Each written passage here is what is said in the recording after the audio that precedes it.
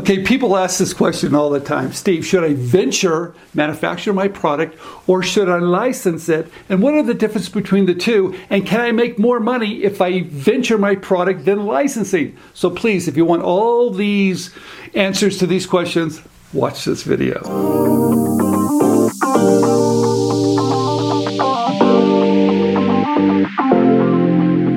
Okay, let's start with licensing because, if you've been watching this YouTube channel that Andrew and I have been doing for a long time, our favorite is product licensing. So let's start with that first. What is product licensing? Well, basically, I'm going to rent an idea to a company that's already in business, and they're going to do all the work for me. That they're going to do all the manufacturing, they're going to do all the distribution, they're going to do all the sales, they're going to do all the heavy lifting, in which I don't have to do all that stuff, or any of that stuff at all. Oh, the reason why I love it so much, it allows me to come up with a lot of ideas. It allows me not to take any risk. It allows me to let them leverage their power because they already have shelf space and they're already selling products now. So that's why I love licensing so much, because there's just no risk. All right. I want to give you an example of a product that I licensed, and I want to talk a little bit about that process. This product here is called Spin Cups, and it's an idea. I can't break it apart now. It's an idea. It comes in two parts. You snap it together, and you spin it like this, and you could spin it, and Minnie Mouse changes her outfits. Probably can't do a good job with that, but anyway. Okay, hopefully you can see it. So anyway, this is a product that I had licensed, rented to a company that was selling those type of cups and canteens and silverware in all the Disney stores and theme parks around the world. All right, I showed that company a prototype. Very simple. I made it out of paper.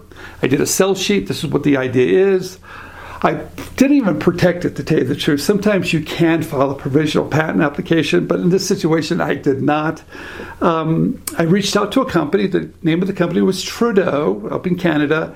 Showed them the prototype, and next thing you know, I had a contract. We talked about it. We negotiated. They paid me a royalty on each and every one they sold. All right.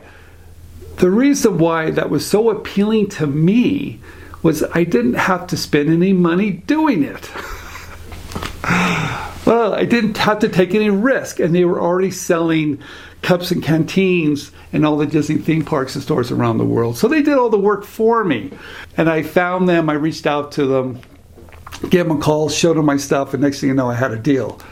That's what licensing is all about, and that's why I love it so much. It's easy to do. So that is product licensing, and that's what I love because there's no risk and you don't have to spend a lot of money. All right, let's talk about venturing now, because I've done both.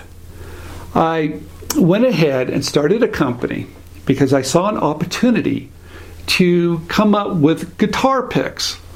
Really? I don't play guitar. Why guitar picks? Well, there was an opportunity because basically guitar picks were one shape, the packaging was terrible, and no one was doing anything in terms of lifestyle guitar picks. I wanted to sell my guitar pick designs to the fans, not necessarily to musicians, because there's a lot more fans than there are musicians. So that was my opportunity. I was going to do lifestyle guitar picks for fans, and I knew there was a great opportunity there. I also knew if I packaged it right, there was a very good chance I could sell those guitar picks for more money than a traditional guitar pick. So I'm sure there's going to be a little bit more profit in there. That was one of the reasons why I chose to go down this road, was to actually be profitable. Okay. But here's where it gets a little tricky here. This is what I want you to understand. I got into this business because someone came to me that knew a lot about this industry, because I knew nothing about it. Rob Stefani was a good friend of mine. He was a musician. He went to trade shows. He had a couple stores. He knew the business.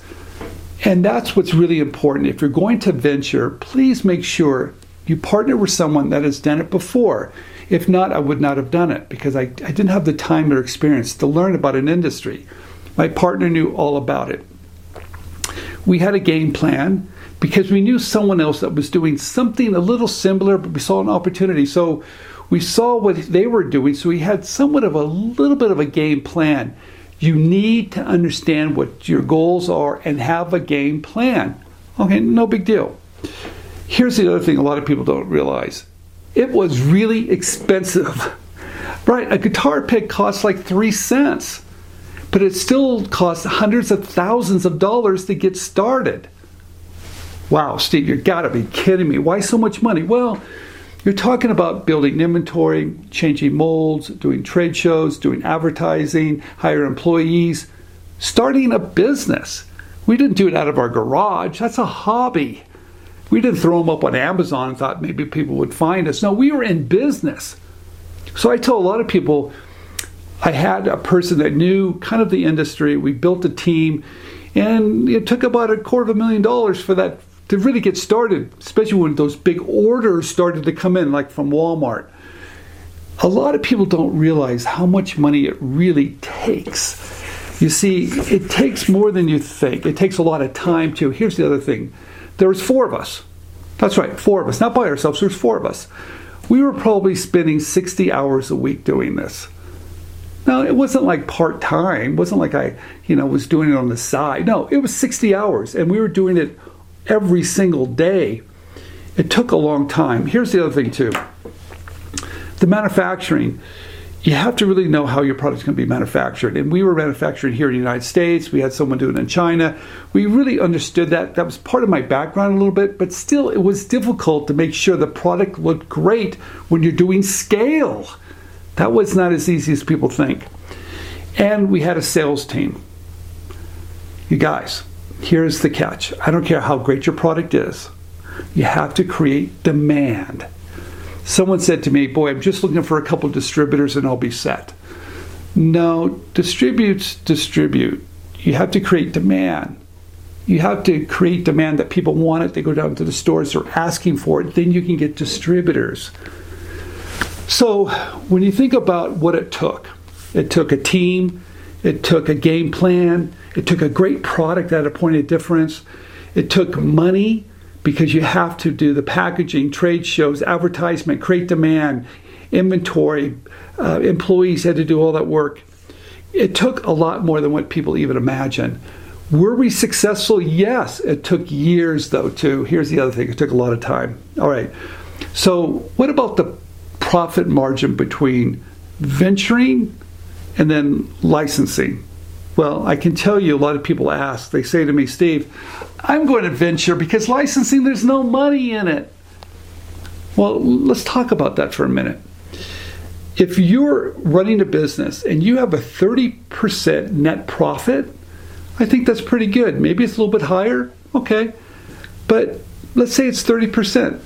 All right. And you're versus a royalty, which could be 5, 6, or 7%, and you're not taking any risk. Wow.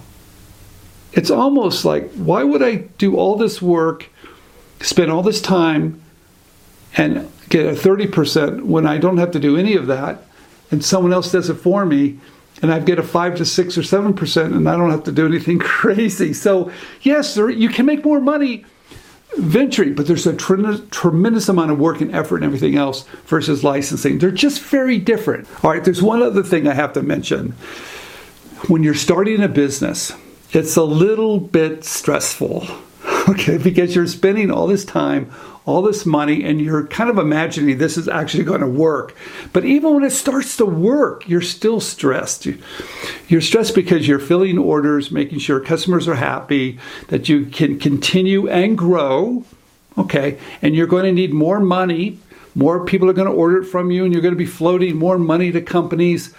I can tell you the stress level was probably why I got out of the guitar pick business.